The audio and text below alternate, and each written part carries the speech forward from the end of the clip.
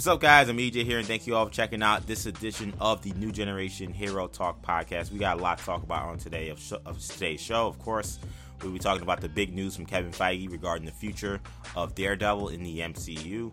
There's a lot of anticipation that we may be seeing Daredevil on the big screen later on this month in Spider-Man No Way Home, and we got some interesting details from Kevin Feige about what Marvel plans for The Man Without Fear moving forward. We also got our first look at Spider-Man Across the Spider-Verse. Sony put out a little, I don't know if I'll call it a teaser, but or a trailer even, but it was just, I guess, some footage that they wanted to show from this new movie, Spider-Man Across the Spider-Verse, which is the sequel to Into the Spider-Verse, that Oscar award-winning movie. So we'll give you guys our thoughts on that. We got some Shang-Chi news to talk about. We got some Batman news to talk about. So we got a great podcast coming up, and I hope you guys enjoy this one. Joining me are my co-hosts, beginning with Shamari Stewart. Shamari, first of all, I think it's, I didn't ask if you wanted this information out there, but I'm going to take a guess and say you're okay with it. If not, we'll just start this podcast over for the fourth time.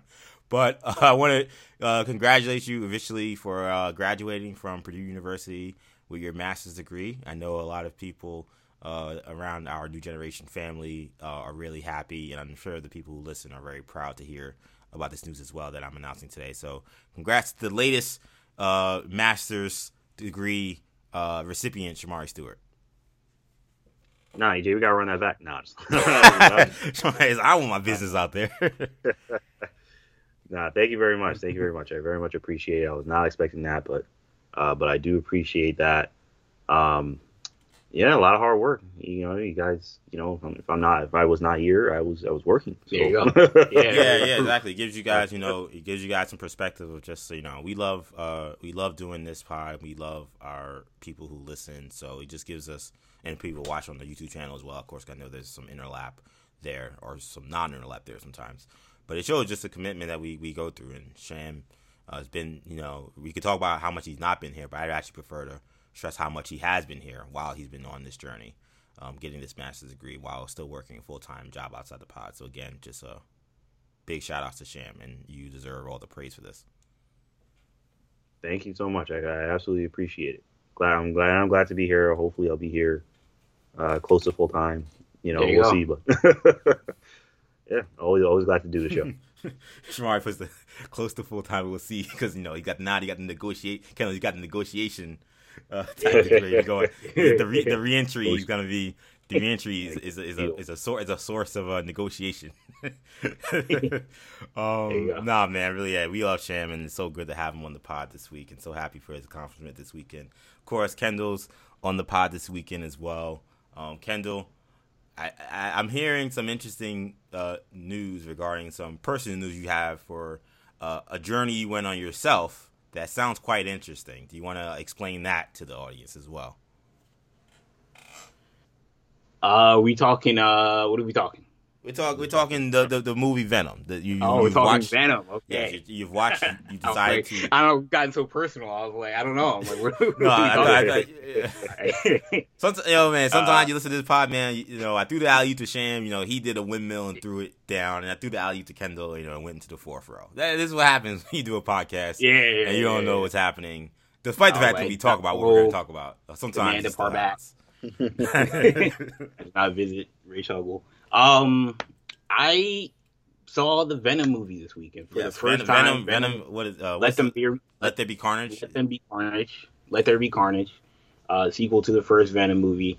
Saw it. It's out. It's out digitally.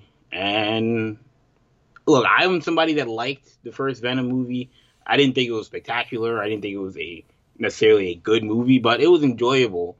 From a sense, I always called it an unintentional comedy. There were a lot of funny moments that got me chuckling. I was not expecting to go into a movie laughing. I thought it was a horror movie or something along those lines, and it ended up being something completely different. Well, this movie, I was concerned about the marketing, concerned that they were going to lean a little bit too much into that comedy aspect, that slapstick, goofy Venom character, and that's what they did.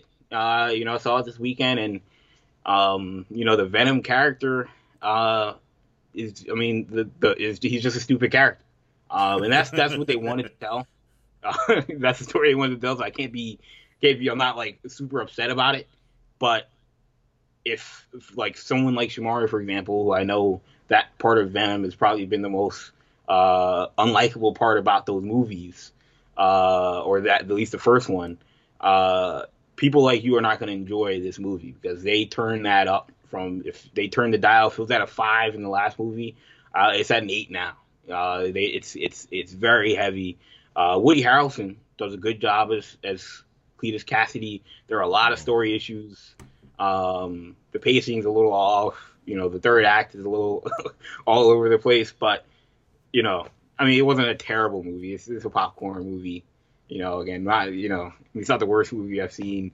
But in terms of superhero movies, it's the worst superhero movie I've seen this year.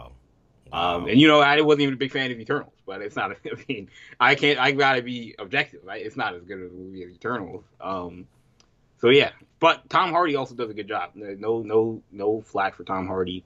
But yeah, it almost sounds like to me. It almost sounds like to me, Kendall, that Venom, that whatever you tend to enjoy that first movie a lot more than us. Yeah, and I don't want to say more than most people because again, a lot of people seem to like that movie. It sounds to me like that this storytelling vessel for Venom is kind of just wore out his welcome. That's what it sounds like. Yeah, it's overstayed its welcome. You're 100% right. It was cool. It was cool. It was funny for one movie, but it hasn't evolved. It's the exact. That's a good point. The exact same style of movie, and at some point, for a movie again, it's honestly, it's like in sports, you have a team that you kind of look at and say, "Oh, this team kind of struck lightning in a bottle."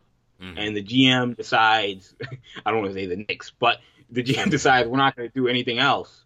And it sort of plateaus in year 2 or year 3 because you can't keep trying to do the same thing if what you tried, you got lucky with. Or especially if it's kind of gimmicky. Right. Yeah. Because there's, and I know, again, we do a sports podcast here, so there's plenty of overlap with, sports analogy as well. It's almost like the Wildcat, Right, like, yeah. All right, you made the playoffs going the Wildcat, but at a certain point you have to evolve. Not that it can't be an element of who you are, but something so gimmicky has to evolve into something greater. And those Dolphins team didn't evolve into anything greater. They didn't have anything else up their sleeve to adjust.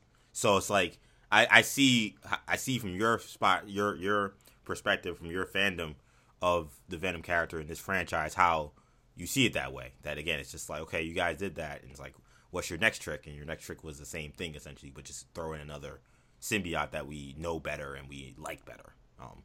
Yeah, it's very interesting. It's very interesting perspective. I didn't know what you would take because I said when I talked about it a couple months ago that I said that I felt like if you like the first movie, you'll probably like this movie because I think it's in some ways because they know who they are, they kind of better execute what they want. But this movie is is what it is. That's what I kept trying to say. It's like, it is what it is. Yeah. It's like, if you're deciding you're not going to take any joy in like the ride they take you on with the humor and stuff, then you're just not going to like it. And so, yeah, there are some jokes in there that's funny. Yeah, exactly, absolutely. But that's like the first one. Yeah, exactly. Yeah, so I'm glad we got a second perspective. I don't know. Hearing Shamari in the pre-production meeting, I don't know if we're going to get a third perspective on this film. Shamari is so well. He hates this portrayal of Venom so much. Sorry to the audience, y'all may never hear that third perspective of this of where the Venom franchise is, unless we see him in a Spider-Man movie, where I guess Shamari would have no choice at that point. They may be making a Venom 3. So I guess the numbers did well enough for them to continue to pursue that character. But also another thing that I'm hearing is good that we haven't talked about in a while, but just sort of updating that side of things is I'm hearing that the Armageddon storyline for Flash season 8 has been really good. Wow, interesting. A lot of people are shocked that maybe the Flash is back. I've seen some stills. I've seen some still photos that are interesting. Interesting, right? Yeah. I always have to take those things with a grain of salt because Flash has been, and I don't know, maybe it's just, I don't know if it's just me, I don't know. But the Flash has been really bottom of the barrel like that. It's particularly lately, but really for quite a while. Right. So it's like, what is good even for the Flash? And that's fair. What I've seen, because and you guys see the same thing when you go on social media and if anything with the Flash, all the comments are like, cancel the show. Why is the show still happening? Right. Or this is terrible. When I saw something for Armageddon, the responses were all, this is actually good. What? The Flash doing something good? How long has it been? And it's like, I was shocked to see that. So I also saw people saying you just skipped the last 2 seasons. So I'm like, okay, clearly there are people that understand how bad it's been. Mm-hmm. Whether or not those are the same people that are saying in this season it's been terrible and that this season's great, obviously that remains to be seen. But yeah, it's just like the Prometheus season of Arrow, where Arrow was also at bottom of the barrel. Maybe I don't think it was as bad. It wasn't as bad. It wasn't as bad as Flash. I'll say. Flash now is just I don't even. Yeah, it was complete because the villains, even though the villains weren't great, Damien Dark was still better than Mirror Master. Whoever else we've had. Yeah, jeez, DeVoe. Yeah, DeVoe and whatnot. Yeah, because first, it's funny because it's one of those pick your battle things. As a podcast host, part of me was like, maybe I should fight them on that. I don't know. Arrow's pretty bad, and then you said Defoe, and I was like, oh yeah, I'm gonna. Yeah, because what we're talking about, I'm gonna sit this one out. Yeah, Cicada. Who are we talking about in terms of the Arrow, the Dark Ages of Arrow villains? We're talking like Dark. You were talking like what was that guy, that tech guy? Oh yeah, Caden James. Yeah, he was pretty bad. James. But he was on the same level as DeVoe in terms of. I'd agree with that. Yeah, but he was only half a season. Right? He wasn't a full. Yeah, he was half a season. I forgot who the other big bad was that season, but right. Which shows you those seasons were just. Yeah, you just very forgettable. Yeah, very. I think Caden James was with was that with Diggle Arrow? I think that was with Diggle Arrow, right? Yeah, I think that was the same season. Yeah. I think that was the season before Prometheus. Was that the Prometheus season? Was he maybe the first half? Was that it might have been. It might have been. Yeah, it might have been. Maybe Prometheus may have been the second half. Yeah, it could be. I know we had Vigilante. We thought Vigilante. That was the whole thing, Yeah. But yeah, it was never. Arrow never got consistently as bad as the Flash did, but still, we could be a similar thing. And I don't think that this early thing will be nearly as good as the stuff we got from the Prometheus villain, but it could be a similar. Something to take note of. Yeah, something to take note of. I'm glad you brought it up because I know I didn't hear any reception, but I kept seeing some things. I was like, these pictures that people, I'm like, this seems like they're doing something. They're doing some bold stuff here. I'm curious where this is going. And this has been a crossover, so let's also keep that in mind. How much of that is being buoyed by? How much of the Flash is being buoyed by these other heroes? Yeah, and also, you say crossover. Also, these other creators. The creators of Batwoman and the creators of Legends or whoever else is involved in these shows. It's not just the Flash team that's doing it. Black Lightning. Yeah, So though I know Black Lightning's gone, I'm sure their creators probably had some say or at least some guidance. So those are all the important things to know. But it's important to know that people have been liking the Armageddon series. I might have to check it out soon here. But let's talk about some big news we got this week. It came from Kevin Feige. Very shocking. Kevin Feige doesn't really drop breaking news in random interviews. Directly from Feige. Yeah, it just doesn't happen. If he's doing it, he's breaking news. Is going to be some major announcement or some press release. Environment.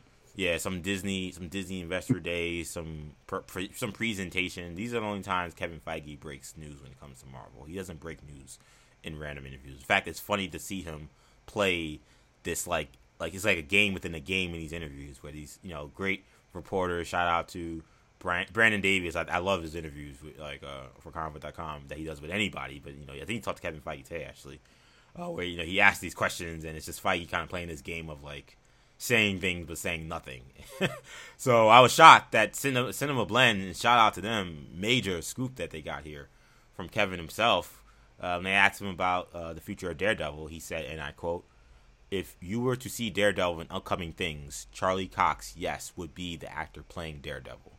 Where we see that, how we see that, when we see that remains to be seen." So right there, it's funny because people say, was this an accurate description to say he confirmed that Charlie Cox's Daredevil in the MCU? I would argue that it is because he says remain to be seen. It means it's going to be seen at some point. Where and how and when is just something you have to wait for is all he's really saying in that quote. In some ways, again, he's still kind of playing a game within the game, even in that quote. But he's saying right there that Charlie Cox is Daredevil, and that he's the actor that's being played, and when, where, and how remains to be seen. I'll toss this to Kendall first. Are you surprised that he took this route to say this, and why do you think he took this route? 'Cause I think we can go over assume maybe we'll talk to Sham, like what does it mean? The future for Cox now that he's in the MCU officially, but like just I think even more interesting is why is he doing this, and perhaps it may answer the second question. Yeah, I mean, because this isn't a surprise. This isn't a shock to hear that Daredevil is going to be in the MCU. Right. I mean, I think a lot of us kind of expect he may or may not be in Spider-Man, and he may or may not be in Echo. We'll see what happens with Hawkeye, but we think that characters he interacted with are almost certainly going to be in Hawkeye. So so the idea that Charlie Cox is in Daredevil isn't, or Charlie Cox is in the MCU isn't particularly newsworthy. But like you said, Kevin Feige announcing it is an odd and surprising move. I mean, I feel like if you want to, the impetus, I mean, the timing, it certainly has to do with Spider-Man No Way Home, I would assume.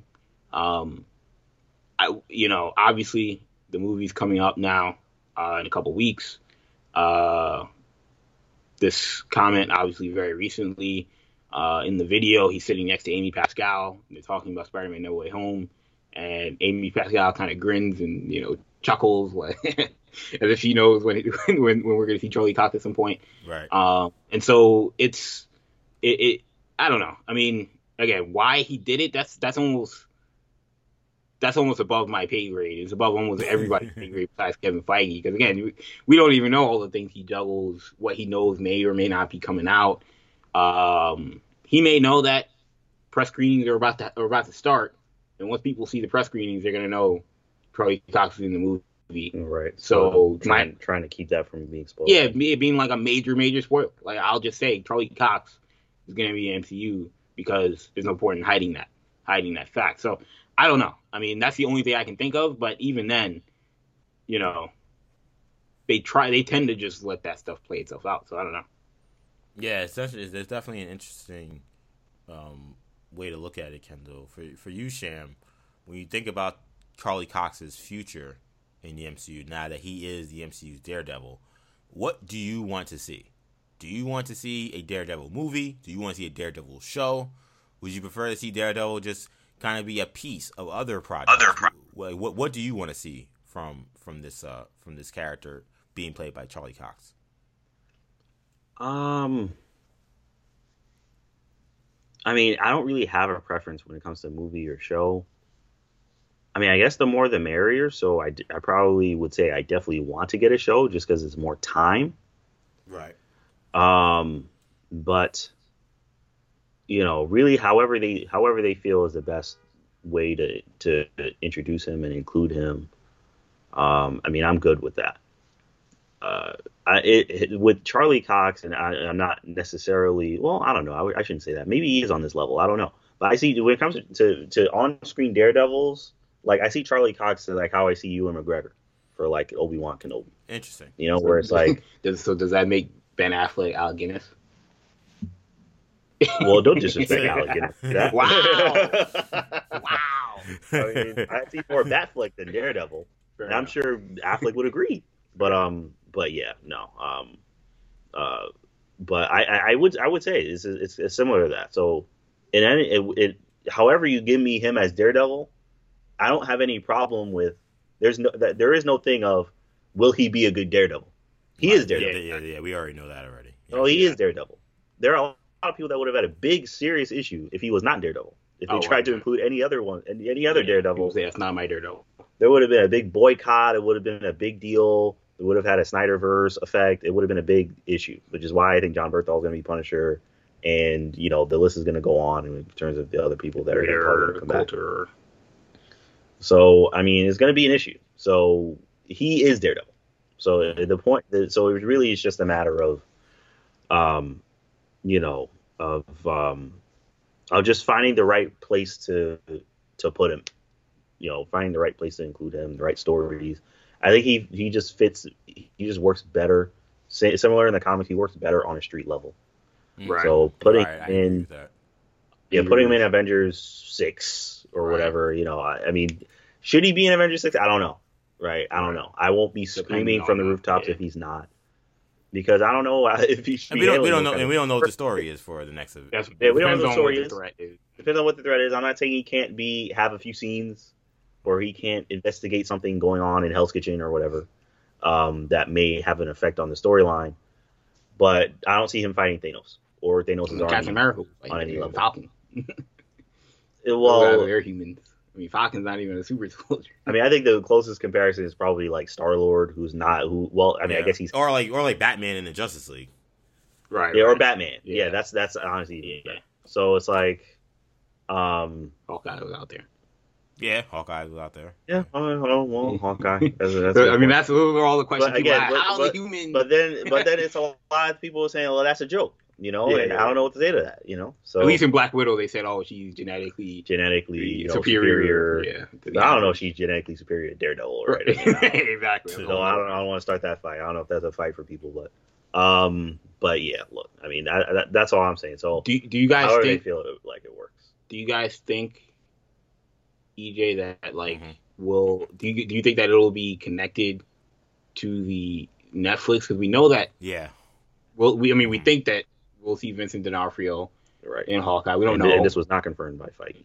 Yeah, he didn't touch that. He didn't touch that, and that may be part of the timing. That may be part of it as well. D'Onofrio. Yeah, and once that happens, the cat's completely out of it. Right. Yeah. Well, you can't do D'Onofrio and not do Cox. If D'Onofrio shows up in a couple of days when when the next episode of Hawkeye comes out, then that's a whole nother cat to sort of deal with. So how do you feel about whether or not this will be connected to that prior universe? That's a great question. I feel like, personally, there is they created a mythos and a backstory that is iconic in my opinion when it comes to superhero live action.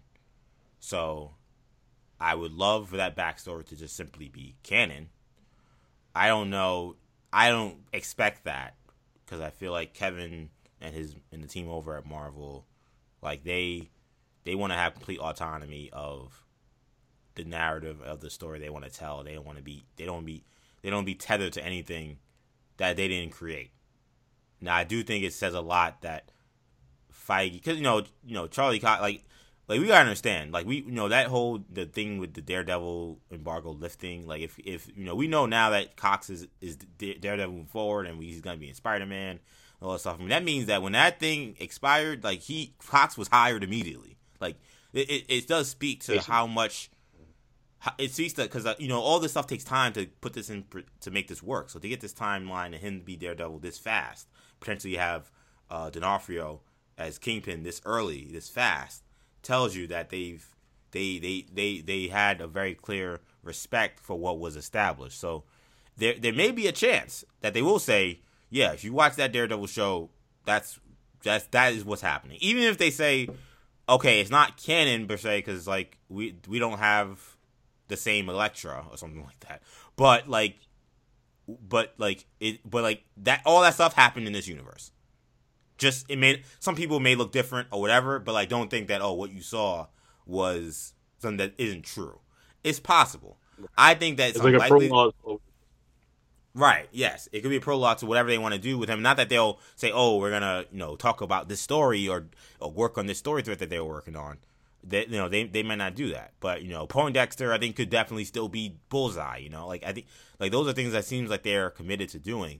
But the question is, will they say that these stories are that thing we saw is just connected to everything that's happened in the MCU because of so much of New York City being central part to it.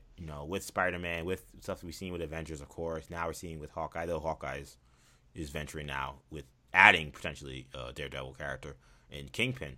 I think that may be where they kind of say, okay, it's kind of ours, but kind of just there's inspiration for what was done before, if that makes sense. Yeah, I mean that's gonna be an interesting thing to sort of navigate because you've got, I mean, obviously that material is not suitable for what Disney Plus is now. We've heard recent reports that Bob Chapek is a little bit more open to mature content being on Disney Plus and the Disney brand, whereas Iger prefers a more family friendly Disney brand. Which, by the way, didn't they announce Iger recently? Did they? Yeah. It's not Chapek. On the board. On the board. Okay. On the board, it's not Chapek. Like, that's huge. That'd be huge news. But it's another lady. I forgot her name. As chairman of the board, or just chairman of the board? Yeah. Interesting. Who I guess is the head of the CEO. The board kind of dictates everything. Exactly. Yeah. So just give the board is kind of employs the CEO. Oversight. That makes sense. Yeah, it's very weird. Yeah, they give Chapek some oversight. Yeah, similar to how how they got Norman Osborn. Exactly. Right. Yeah. Exactly. You're right about that. You're out, Norm. Because if you're the chairman of the board, then there is no oversight. You own. Yeah. Like Vince McMahon. Yeah. Exactly. It's like you see how he doesn't. Right. It's like you see how something like Spider-Man, that movie when that come out, like how it taught us about corporate and capitalism, even at such a young age. I mean, Shamari using that Norman Osborn analogy just literally just crystallized everything for me. I was like, yeah, no, he's 100% right. That's exactly what this is. And that's how everything is. And Kendall said Vince McMahon, again, same thing. Like, he's a chairman board, therefore he's untouchable. So it's So yeah, you're right. That's very funny. But yeah, I mean, you have that those guys having a difference of opinion in terms of how Disney should be, Disney Plus also should be utilized going forward.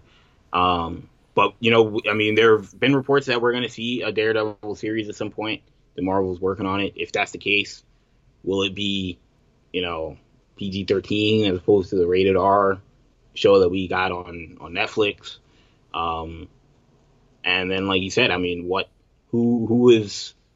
Are we going to take all of it, or are we going to take some of it when it comes to the defenders? Kristen Ritter is a first round pick.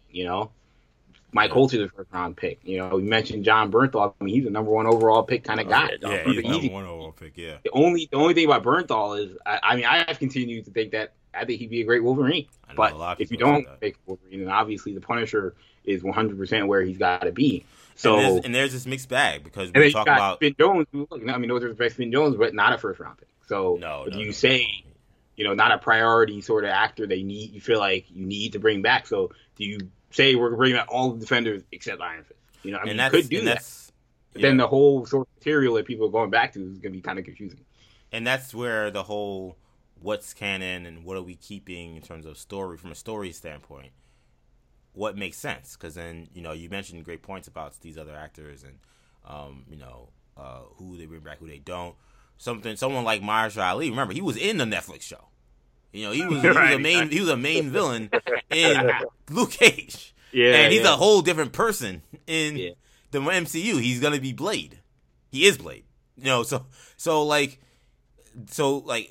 was that is Cottonmouth? Is he was he a figure in New York City? Is that still a thing? If you do Luke Cage and it's still Mike Coulter, or that's where you probably say, okay, well, that's probably why it makes sense for them to distance themselves from the canon, but still move forward with these characters kind of having the same characterization as you saw from the Netflix show.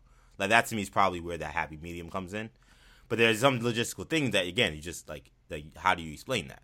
And like someone like, it's funny because someone like, I don't know if you guys saw last week, there was a story. It wasn't a story, but it was just an interesting interview from Jessica Henwick. And of course, she's in the new Matrix movie, and she said that she was offered a job in the MCU, and she turned it down because she was doing Matrix. She couldn't do both. Yeah, she said Shang-Chi. People assumed it was the Katie role that went to Aquafina. Could have been somebody else, but that's the. I'm not convinced of that. What do you? So you think it was? What do you think it was the sister? I think it could. I think it definitely could have been the sister because I'm not because Aqua. Because not to get into a whole thing with Shang-Chi, but Awkwafina brought a certain level of star power to that movie that they needed. Not to say that Jessica Henwick isn't a great actress. I think she's really good. Really good. But I'm talking about just star power. I don't know if I don't see like they needed an Awkwafina. They needed that Asian American figure in this movie to market it the way they wanted to market it. So you can't replace her with Jessica Henwick. She's not the kind of name. I mean, to be fair, she didn't say that this was only auditioning. So, I mean, she said that, she was that neither studio would let her audition for both. So she was like, I had to pick one to audition for, and I picked Matrix. Maybe she do. I'm not getting this role. I almost would argue that I would have been surprised if Awkwafina had to audition to get the role she got. I agree with that too. That's what it sounds like. I mean, so that's why I feel like, I know I saw most people saying that it was Katie. Perhaps I'm in the minority. I don't think it was. The only reason I don't think it was the sister is because, I think Jessica Henwick is mixed, right? Yes, yes, I believe so. Mm-hmm. So that's the only reason why. She doesn't look like she could be. Yeah, well, sadly, when it comes to representation of people of color in Hollywood, accuracy is not necessarily the thing that's most important.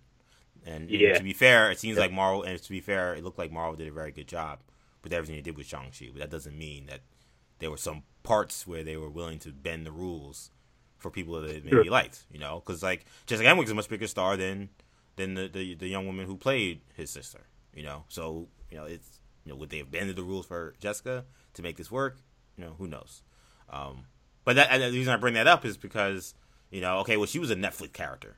She was, and again, Kai Moff and Conley Wing, these are not nobody. These are very important people to these various Netflix characters. Yeah, so, if you're going to continue to expand, you would assume that some of these characters may eventually show up. Yeah, you want to keep them around. So that becomes, or even just keeping the continuity, because what happened with Cottonmouth. Right. Okay, well, he can't be Blade now. So it's again, it kind of ends up being an interesting game, and it makes me fascinated and excited to see what's coming about. I mean, this is a day that a lot of people have been waiting for.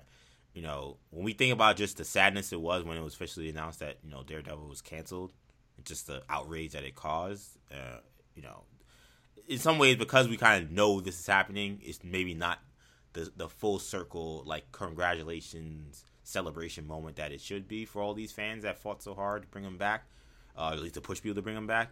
But I hope that they do kind of take that victory lap, because this is really awesome news. I'm really happy. I think if Marvel could go back, I think they would announce this earlier, but I think they wanted it to be a surprise, but it's not surprising. So yeah, I think they underestimated. They underestimated their ability. They underestimated their ability to keep this under wraps. Yeah, so many insiders overestimated. I'm sorry, that's the best better word. They overestimated their ability to keep this under wraps. Yeah, because they would have announced this. They could have announced this a year ago, and people would have lost their mind. Oh my god! If they said that Daredevil was in Spider-Man, it did, especially Disney Investor Day. If they would have done it then, when they had that big presentation virtually, if they would have showed Spider-Man No Way Home and said, they didn't mention that movie in the thing, but if they did, and said Charlie Cox is going to come back, or if they said it in She-Hulk or something like that, that would have been more of a spoiler. But people would have lost their minds. But instead, they had to be coy about it. People assumed that they were talking about Daredevil in certain instances, but but now we know, where he's going to show. We don't know. Again, is he in She-Hulk? I tend to think this bumps up the possibility. I definitely think I don't think it's a guarantee, but 100%, 100,000%. I'm not guaranteeing he's going to be in it. I'm just saying it definitely bumps up the possibility. Right. Yeah, the possibility is I agree. The possibility's risen exponentially after today. Yeah, Kevin Feige's openly, because again, he was talking about it during a Sony thing, but he says the MCU, so not to say that Spider-Man No Way Home is not the MCU, but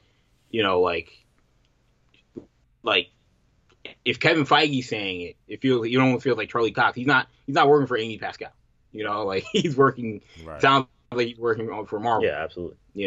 And that we may see him in Spider-Man, but beyond that, we're going to see him in other Marvel properties. Yeah, exactly. Let's talk about this new movie we have coming out in 2022, Spider-Man Across the Spider-Verse Part 1. It is the sequel to Spider-Man Into the Spider-Verse, and we got our first look at this movie, where it's hard to call it a trailer. I don't know really what to call it, but they gave us a little minute and a half clip. Yeah, it's like a first look. First look, I guess. Yeah, is the best way to do it. An update to where Miles Morales is at in his life, and it's him in his room, sitting just enjoying himself when he suddenly is approached by none other than Gwen Stacy, Spider-Gwen herself, of course, voiced by Haley Steinfeld. Shameik Moore, of course, still voicing Miles Morales. And, he seems confused as to how he even made it back into her universe because, at the end of the last movie, of course, all the people went back to their own universes. And she kind of then tells her that, there's an adventure to be out there and let's go see what's out there. And we get a little bit of a peek of him going see other people. We see him, of course, come across Spider-Man 2099, who's voiced by Oscar Isaac. I thought this was kind of it was a very interesting look at a movie. I don't know if I've ever seen. I don't know if I've ever seen it, but for superhero movies, I can't remember last time this was the vessel to show their first footage of a movie. I guess it's kind of similar to Black Adam, what we saw from Black Adam earlier this fall. But right. Yep. But I guess I'll go to you, Sham. What do you think of this title, this fact that there's a part 1, and this footage that we got to see? I love it. I love that this is a part 1. I can't wait. It got me so excited. This is still probably my favorite Spider-Man movie. You're not alone. Right. So yeah, I mean, I think this is fantastic news. So that just on its own is fantastic news. I thought the footage we got was also fantastic. Looks like looks like things are going even crazier. Yeah. In terms of the universes and the blending and this Spider-Man and that Spider-Man, and it's like, all right, it's just So just keep going, just continue going down the rabbit hole. It's like things are just gonna keep going crazy. So Miles is a little older, Gwen's a little older. I like how they're setting up the meetup. I don't know if that scene's going to stay the same or if they're going to tweak that a bit or whatever, but I don't know. I mean, this is a formula that's working right now. It works completely. Who knows who we'll see in this next movie, and this came out of nowhere and was a pleasant surprise. And yeah, I have nothing negative, nothing bad to say. It's everything just A+. Same art style, same everything. It's good. I want more. All right, ringing endorsement from Sham from what he saw. Kendall, what is your thoughts on this first look at Spider-Man Across the Spider-Verse? Yeah, I mean, I was excited. When I found out that there was a trailer, or there was going to be footage, I was like you guys, very surprised, but I guess I shouldn't be considering we've got a Spider-Man movie coming out soon. So, while this isn't a official trailer, so I don't know if it's going to play before the movie, for marketing purposes, it still sort of makes sense to get you ready for what's going to be Sony's, not next things, we have Morbius, but what's going to be Sony's, thing after Morbius. Next, yeah, exactly. And next, thing exactly. Start promoting, So yeah, I mean, this was great to see. From what I've heard, it sounds like that's going to be the opening scene of the movie. So that was an interesting sort of way to show that off.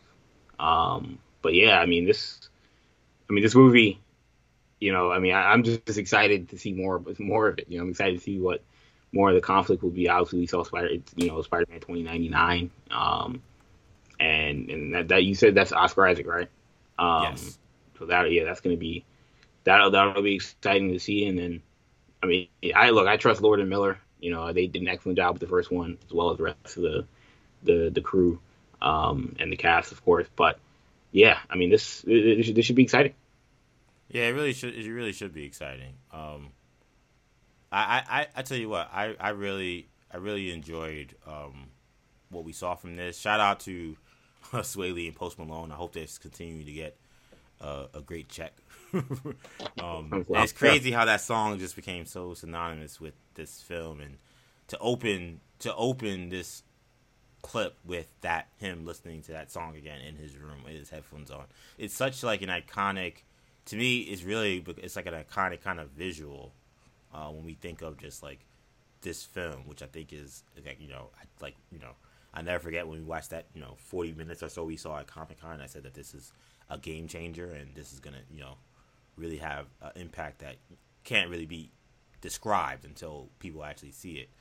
And that music and that song, and so much of the music in this film is like part of that. So hitting you over the face with that just to start, I thought was super great. It makes you wonder, like, is this old? And then you realize it's new. But to continue with what we saw, I agree. I like that. The tweak, the stylistic tweaks in terms of the art to show that Miles is a little older. He looks a little more buff. He's a little taller. It's like very minor things, but after you've seen a whole movie where he looked, smaller, he was like a little kid, it's it's a lot. And Gwen, looks older as well. It's like to see these things, but also see that there's nuance in how they show it. It's not so obvious. It's kind of, great. If you ever lived with a high school kid, and I, lived with 3 of them, all you guys have graduated from high school now, but you kind of see these changes. Sometimes, like, you don't know, and then one day you're like, oh my God, they're so old now. But it's like, the changes are gradual, so I think that you see that in these character models that they did. It seems like this is gonna get crazy. I think the title Across the Spider-Verse suggests that this movie is not necessarily gonna be a movie where we're just living in Miles' world in Brooklyn in his universe. I think we're gonna probably see him in Gwen's universe, which we know looks very different than his universe from an artistic standpoint. That's a creative choice that they make. Of course, we're gonna see him dabble with Spider-Man 2099 and whoever else we may see him get involved with. So I think for one, this being 2 parts is really neat. For an animated movie, I can't remember an animated movie that's done that before, where they said immediately this is part 1 of a 2-part story that we're telling. But I think considering the large scale that it seems like they're going to be going with this film, it makes sense for them to put this as a multiple part movie, so you don't end up trying to just rush through every single story arc for the sake of time. The fact that you're making it a 2-part movie allows you to let things breathe. It's a very smart idea, in my opinion. Mm-hmm. Yep. Yeah. I think it's. I'm just gonna reiterate. This is just a good idea. Now, mind you, I'm sure the animators, the people are working double time. Hopefully not being crunched to death, animating this 2-part movie. The first one wasn't too long, so hopefully it's just like making one long movie. But yeah, I think it's just a fantastic idea. I could have easily gone to see a part 2 of the first one if they split that up into 2 parts. Yeah, it's funny in some ways. I feel like we kind of did, because when we saw the first, again, however much we saw, half hour or 45 minutes, it felt like you watched the first half of this crazy experience and you wanted to continue. Yep. So yeah, I totally agree. I don't think they'll be showing any screenings like that again. I think this has gotten too big. But I doubt that they'll have a thing where you see an early screening at a Comic-Con with just fans who can just sit there and watch. Though who knows? You never know. But this became a cultural phenomenon that I don't know if anybody expected before anybody saw it. Once again, I saw it. I knew what was coming. This is going to change the game. Right. And Sony's really catching on Spider-Man, because we got the game comes out the following year as well. That's the Spider-Man 2 game. That also has Miles and Peter. So it seems like yearly Spider-Man content is coming out. I believe I don't know if it was I don't know who said it, if it was Lord and Miller, or if it was, I don't know if it was Lord and Miller or if it was Pascal, but I know someone from Sony was asked about where does Tom Holland fit into this animated world you're doing, and they're like, well, the Spider-Verse is everything, so he exists. What we see in this MCU Spider-Man is part of the Spider-Verse. What that means for whatever future Tom Holland may have in the animated movies or what especially what Miles' future has as well, because it was asked kind of from both perspectives. And again, they said Miles is part of the Spider-Verse, which includes Tom Holland's Spider-Man. So that's important to hold on to as well. Of course, he may not be the only Miles. In fact, it's likely he isn't the only Miles. So yeah, it's just it is interesting. I do feel like this movie has gotten so popular and the franchise is so popular. It would to me, I think it would make sense, especially as Miles grows older, if you did want to have Tom Holland pass the torch on to somebody. It would make sense for that person to be this Spider-Man. If you somehow brought him into the live action world, I think that would kind of similar to how, not the same, but similar to how they did it in the comics through the Secret Wars storyline that made Miles part of the full the main continuity.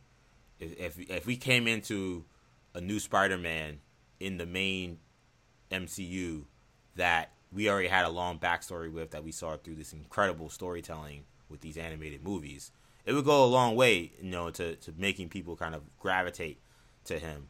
Of course, it's not going to be Shameik Moore because he's much older, but it was still whether it was just a young person playing that same character, it would still be a big deal. I think it would still work in many ways. Mm-hmm. Yeah, no doubt. So it's gonna be. I can't wait to see this movie. I mean, this is one of my most anticipated movies for next year for sure. October 7th is when we'll be able to see Spider-Man Across the Spider-Verse. Prayers to hoping that we don't have any delays in movies. Of course, this is an animated movie, so in terms of releasing, there's nothing that I think a pandemic would really change too much. But you never know, just in terms of safety and health, if something happens that would make this movie delayed. Let's hope we get it on time. What we saw early on, I think, is quite encouraging, for sure. Let's talk about some other news regarding some Marvel stuff. And we talked a little bit about Shang-Chi earlier, and this was news that I think was probably expected, but it was good to kind of have it official, or at least finally reported as such. We learned that that Destin Daniel Cretton, who of course directed the first Shang-Chi and the Legend of the Ten Rings film, will be writing and directing the sequel to that film as part of an overall deal he has signed with Marvel Studios and Onyx Collective that will also include him working on an MCU Disney Plus series, that to which we don't know the title of that, though. I think if you watch Shang-Chi, the Ten Rings is, as an organization, is something that was definitely pitched as something we will see moving forward. And the first guess I would have would be that would be the project he's working on for Disney Plus, but only time will tell from that regard. Cretton said, quote, working on Shang-Chi with Kevin and Marvel Studios team was one of the highlights of my life, and I couldn't be more excited about Tara's vision for Onyx Collective. I couldn't wait to explore new stories and build new worlds with this community. Kevin Feige ended up saying Destin is an amazing collaborator who brought a unique perspective and skill to Shang-Chi and the Legend of the Ten Rings. We had a fantastic time working together on the film, and he has so many intriguing ideas for stories to bring to life on Disney Plus. So we're thrilled to expand our relationship with him and can't wait to get started. So Kendall, the deal is done. We're getting Shang-Chi as a sequel. We're getting a Disney Plus series that's going to be led by the creator of the Shang-Chi movie. How do you feel about this? I mean, I'm excited. I think Shang-Chi 2 was a, I don't want to say it was an inevitability, but it would seem like it was we were heading in that direction. There was a lot of smoke of, people saying, oh, they underperformed, or this and that, but I think we all knew it was a fun movie that a lot of people enjoyed. And regardless of whatever box office metric or whatever you want to use, it was a positively received movie. I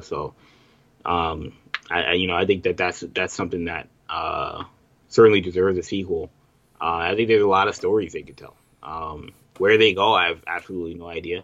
But I'm sure they have a better idea, particularly since they've announced it, or at least they've greenlit it so soon. In terms of a Disney Plus series, I agree. I think that this is the Ten Rings will return, thing that they showed at the end of the movie. They even had a logo and stuff. I'm like, oh, so this is in development.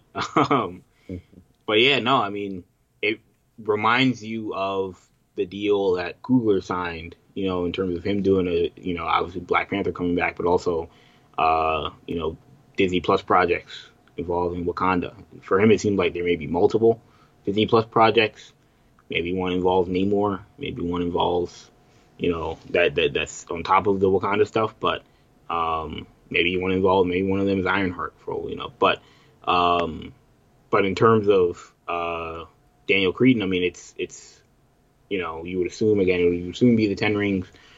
In terms of what that show could be, I'm wondering if it may be almost like, the Godfather 2, where it's like they show you the current regime as well as flashbacks to the ancient, or the old school regime, and kind of go back and forth between the Wenwu character and Shang-Chi's sister. So, I mean, I think that's probably the most palatable and most interesting story they could tell. But if not, it could just be a continuation of what we saw at the end of the movie. I wouldn't be like super locked in on just that premise. I would have to see more. But if you told me that if we're getting Wenwu stories as well, then yeah, I'm locked in on that premise. Mm-hmm. Interesting. Sham, are you on board with this project being the Ten Rings project for Destin? And what do you want to see for a sequel for Shang-Chi? I'm not sure as far as what I would want to see for a sequel. I mean, I know they left off. They had a pretty cool cliffhanger at the end of the first movie. Yeah, I don't know. Honestly, I mean to be honest, I don't know. Again, I don't know as much about Shang-Chi, so I don't know what stories there are to tell. Full disclosure. So I'm open to anything. If they want to team him up with somebody, I know they like to do that, but I'd be fine if they didn't. If there are other stories that they have to tell, other villains, other characters that he scraps with, that they want to introduce, I'm cool with that as well. Dustin Daniel Cretton did a fantastic job with the first one. So I would, I think I trust him to do the sequel as well as these series if he's doing more than one. I would be very surprised if his sequel is not some level of a team up movie. I agree with that. I think that the post credit scene, I feel like the post credit scene introducing him to, some of the major players in the MCU was part of starting that process of understanding. I wouldn't be surprised if we see Shang-Chi in other movies. I mean, the marketing for this digital release, they call him the newest Avenger. Yep. There's nothing about the movie outside of the post credits. There's no question. He's gonna be on the Avengers. Yeah. I mean, there was any doubt before that. I was gonna say even before that. That thing that was that news Avengers thing. I think if you watch that movie, and again after it ended, it was clear he was going to be part of the Avengers. There's nothing about that movie prior to the post credit stuff. Prior to the credits rolling, there's nothing in that movie that suggests he's an Avenger. Mm-hmm. But I think the post credit is what. Yeah, exactly. Like that, right. We realize now. Like that was the sole purpose of that post credit, is to explain when he's showing up in Avengers movies what the where this comes from. But it's just interesting that they, that they decided that's the way we're going to do it. And the Avengers may feel like they have to bring him into the fold because just to keep 10 Rings close. It's much about him as much as it is also about just what those 10 Rings can mean and what they can do and how dangerous they are. And if he's going to be in possession of them, one, it makes him super powerful, but also something that you don't want to see in other hands of other people, and you can help that by keeping them close. It would make sense. Yeah, I mean, I tend to think that if in terms of ideas for the sequel, you could get. I mean, we talked about characters earlier. Let's go to Kunlun. Hey, do we go to Kunlun? Let's go to Kunlun, man. Cast Iron Fist. We bring back Finn Jones. Obviously, there's a possibility. Do you put Charlie Cox in there? It's possible. I don't think they're gonna make Charlie Cox Coulson, where he just shows up and everything. But it's possible. Do we see him collaborate with someone like Moon Knight? Moon Knight's a possibility. I mean, I know there's a lot of people out there that want to see the Agents of Atlas, which is like a lot of the Asian characters in the Marvel universe. Will Jimmy Woo be a part of that? Yeah. Do we get our introduction to Amadeus Cho? So those are possibilities as well. Yeah, does Kamala Khan be a part of that? That's a possibility. She was also a member at one point. Yeah, they got places to go. I think we all agree because Shang-Chi's history and canon isn't as familiar to everyone else. It may feel like, well, what do they do? It's like, well, there's stuff they can do. We might not be as familiar with it, but they're gonna find something.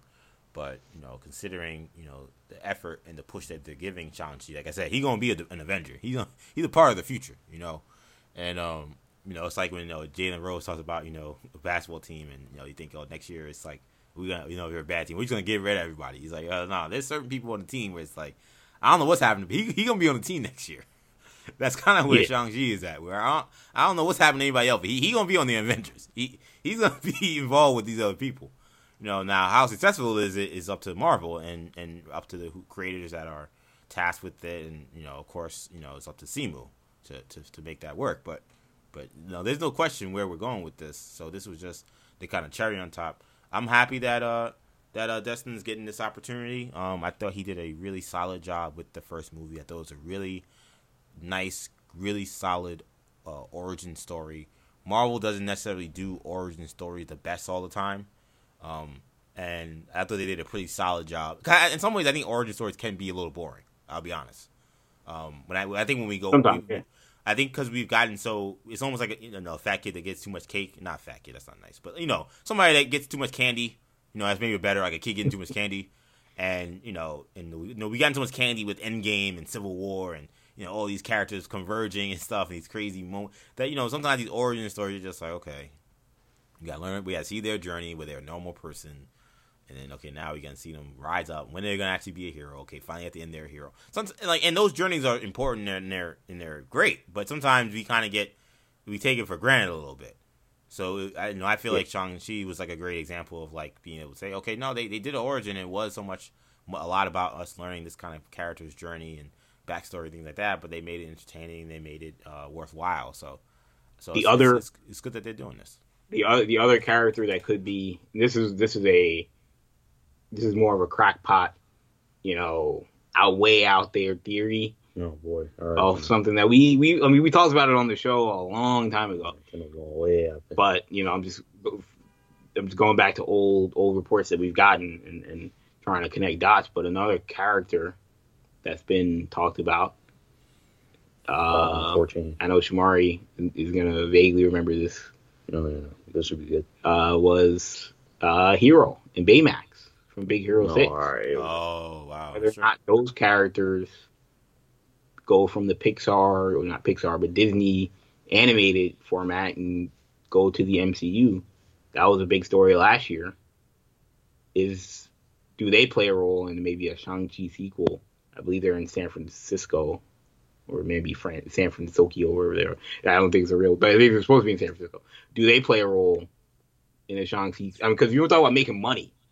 If you're just talking about just making money, if there was a live action Baymax, do you want to see Hero and Baymax and Shang-Chi? Now you're talking about. All right, now we can start. We don't need China. If they were worried about the box office and China, the domestic. But then you have people like me that are like, so who is this movie for now? So we're putting Hero and Baymax in Shang-Chi. So who is this movie for? Am I going to see a Pixar? Spider-Man, Am I going to see a Pixar movie, or am I just going to wait until the and sorry to the audience as I remain silent here, but once again I've still never seen Big Hero 6, which I know Kendall they fried me on months ago when we talked about this story that it was a story on New Generation Hero Talk, and I am here today. I have not seen it yet. Yeah, man, but you definitely see it. I'll make that one of my assignments. I gotta watch this movie because they say it's an excellent movie, especially for superhero movies. Hero movie. Yeah. Yeah, you'll like it. Absolutely. Yeah. But I'm just throwing out that as, we'll have to come back to this podcast maybe a year from now if we find out that Baymax is going to be in the movie. Baymax, they're not putting Baymax in MCU. Hey, look, man. So, Kevin Feige, if you're listening to this podcast, and if you don't have an idea for Shang-Chi 2 yet, and you want to make the most amount of money, besides Wolverine, Baymax will make you that money. Baymax will fit in Spider-Verse. I don't know if Baymax. It's funny. Kevin Feige has he probably has so many resources of people to tell him how he can make the most money. But Kendall is here saying that I'm the person you need to listen to. Yeah, absolutely. If you want to make the most money. You know what I mean? You know how many resources that Kevin Feige probably has of telling him about how much money gets made. Kendall, I know you work in the analytics world. And, analytics people he has when it comes to what makes the most money. They're running a lot of numbers. Ken was like, I don't know about all that stuff, but I'm telling you right now, this Baymax is the answer. I ran no numbers. Really quickly. Yeah. It's not on our rundown, but this is Marvel related. Yeah. There was a report from the Direct that one of the villains of Ant-Man 3, Quantumania, is going to be MODOK. I did see that. What do you guys think? Buy or sell? I buy that. He needs to be. I mean, we mentioned earlier, Kang being the villain of Ant-Man seems very odd. Right. The way Kang was introduced in Loki, this seems above Ant-Man's pay grade, above Wasp's pay grade.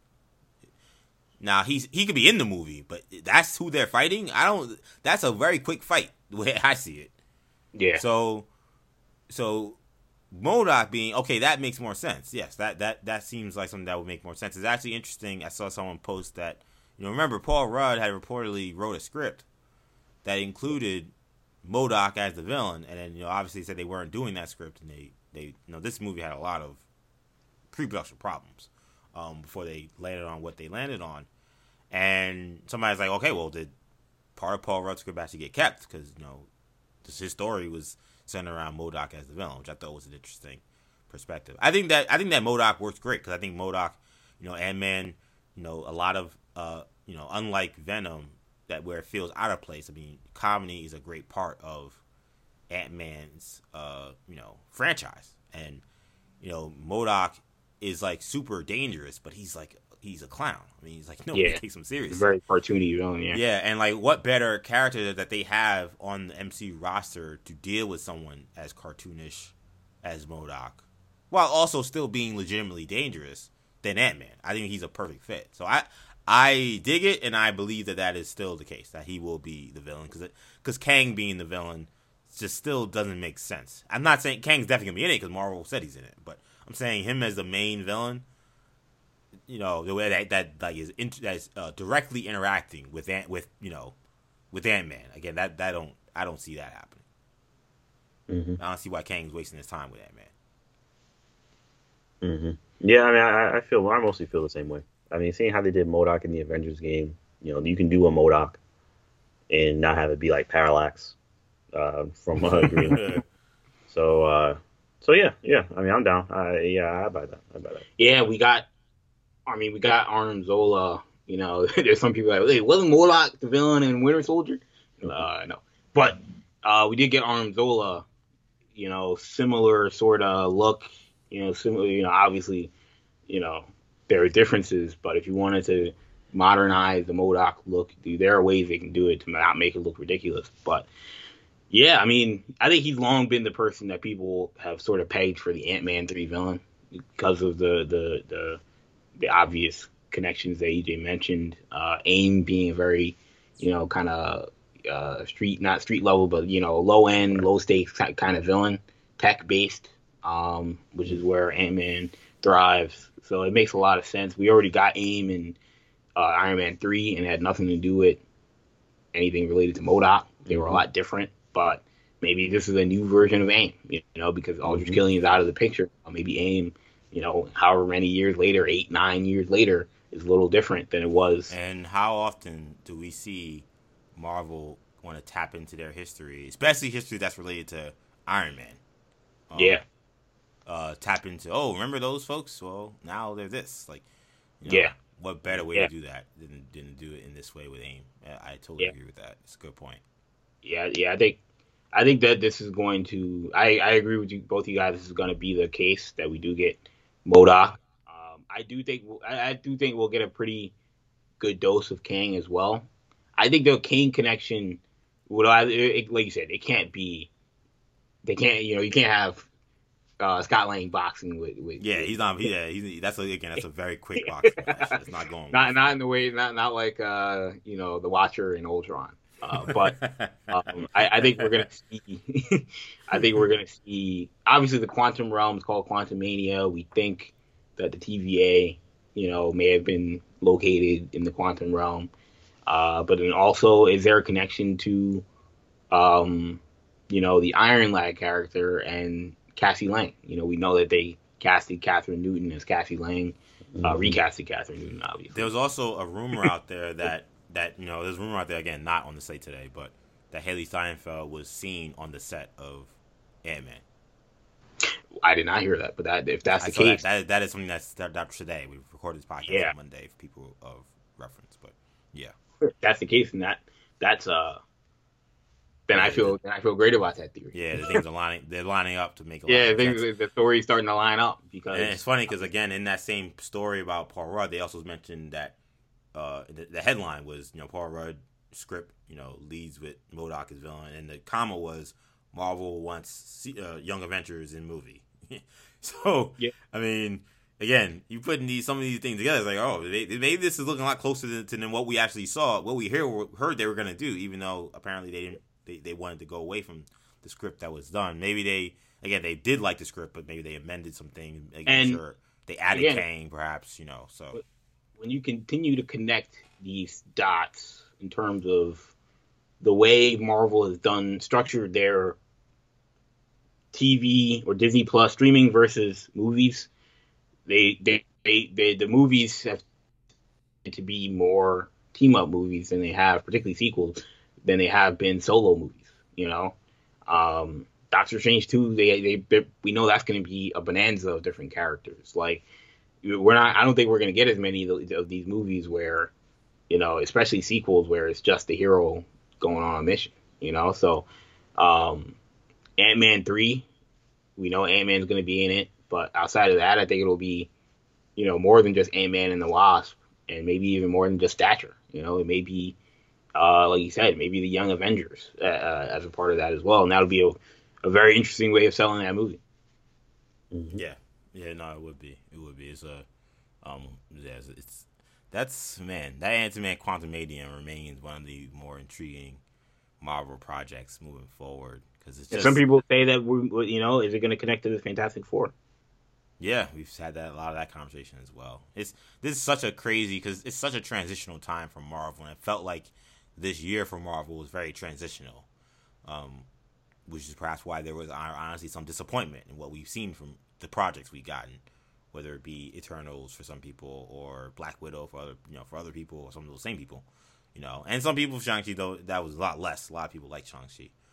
But, it seems like the next step, it begins with Spider-Man. That's when this thing is really going to rev up, and we're really going to see a different, kind of direction moving forward that, again, is very exciting.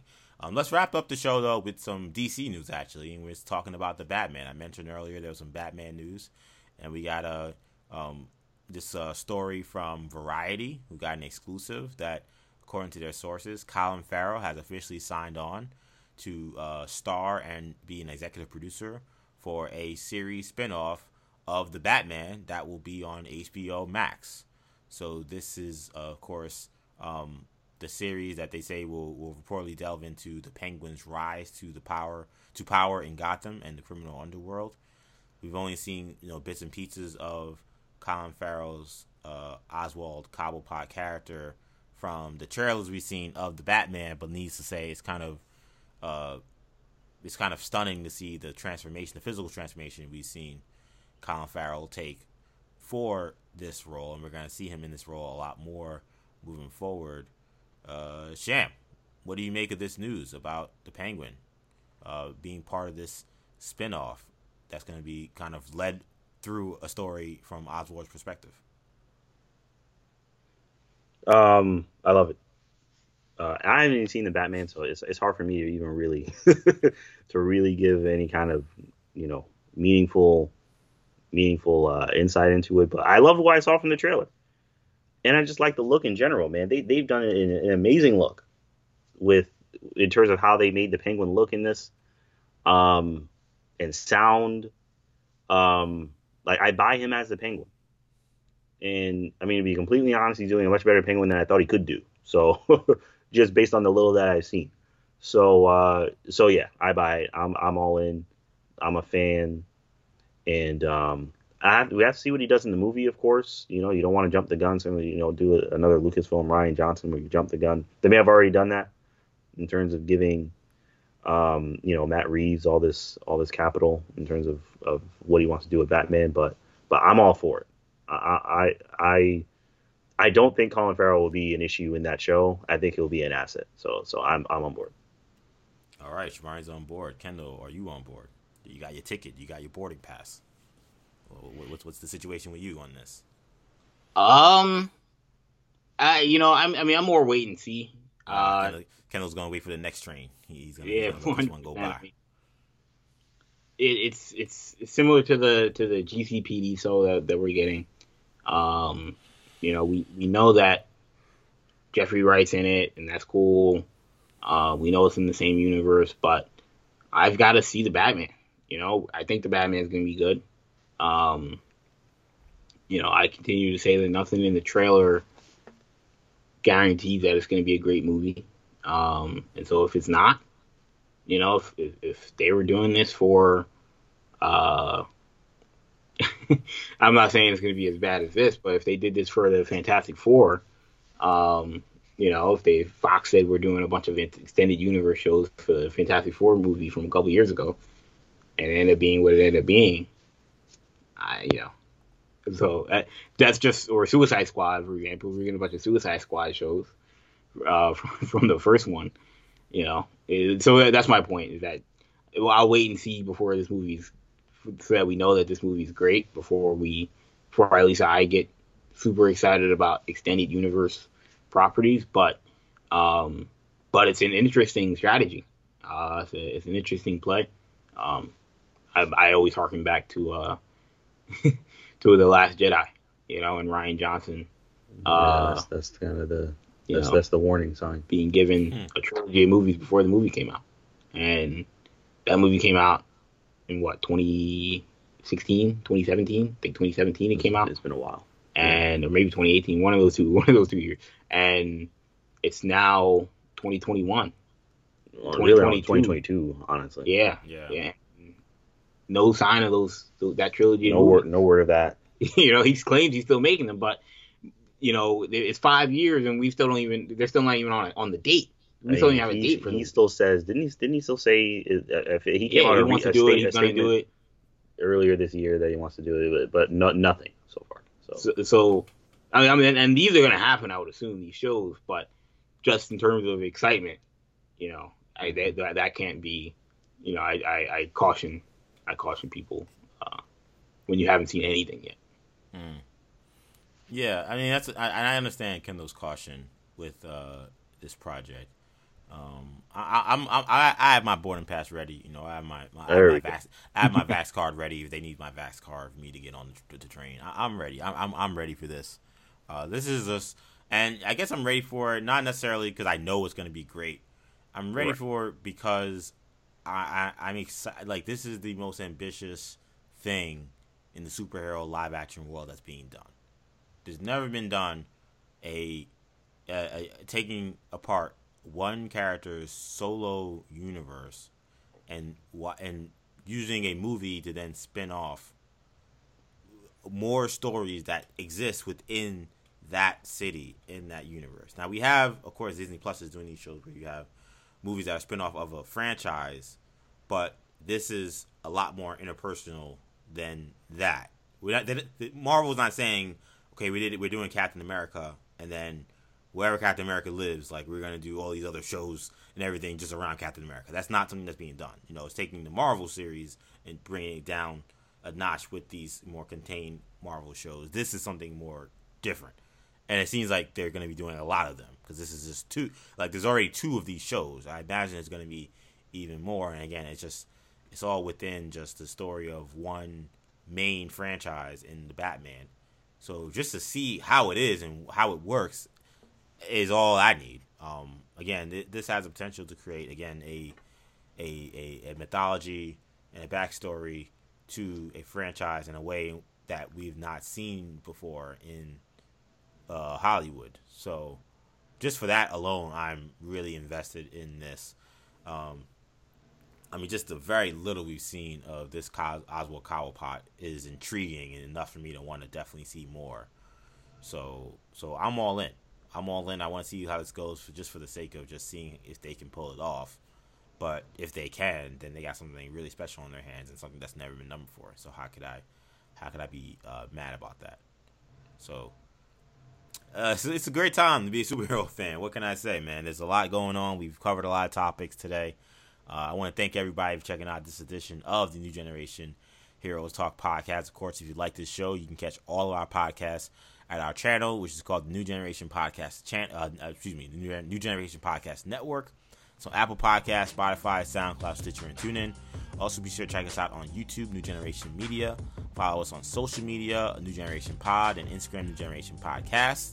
And find us individually on social media. You can find me on Twitter, EJ_Stewart, Instagram, Action EJ. You can find Kendall on Twitter, NewGenKen, and Shamari can be found on Instagram and Snapchat, MCSham22. Thank you guys again for checking us out. For Kendall, for Shamari, I'm EJ. Take it easy, guys. Peace.